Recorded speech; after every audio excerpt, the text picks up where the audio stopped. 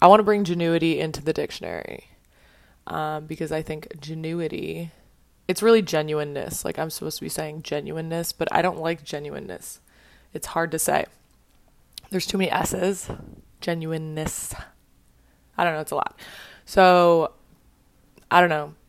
Genuinity. That's also hard to say. I guess there's no good way to say being genuine besides saying that. So, this is what this podcast is for. Coming up with new words. Working on your Wordle. Just kidding. I've literally never played Wordle. I literally don't understand when people post their like green boxes. I'm like, did you do good or bad? I have no idea. I'm assuming good if you're posting it. But anyways, this podcast is all about being genuine, and you can come be my bestie since I sit alone constantly all day long with my dogs and work on the computer, and I don't have money to travel, and I don't have money to do anything else. So I'm here, and all my friends are rich. All my friends are dead. Just kidding. Both of those are untrue. But I do think my friends make a lot more money than me.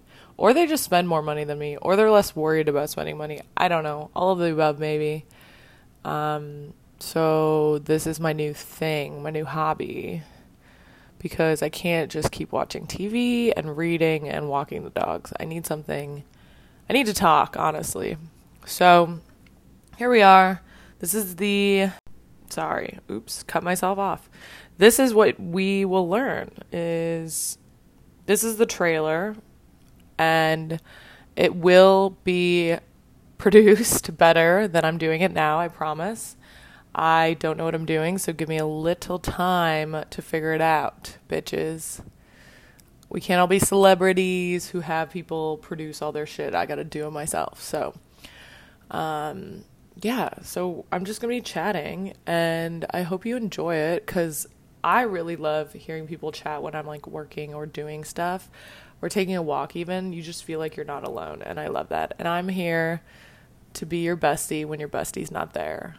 And to talk about all things. We're going to talk about mental health, news, emotions, celebrities, how to keep your tits up when they start to sag, even though you shouldn't have to do that if you don't want to, because society shouldn't tell you how to dress.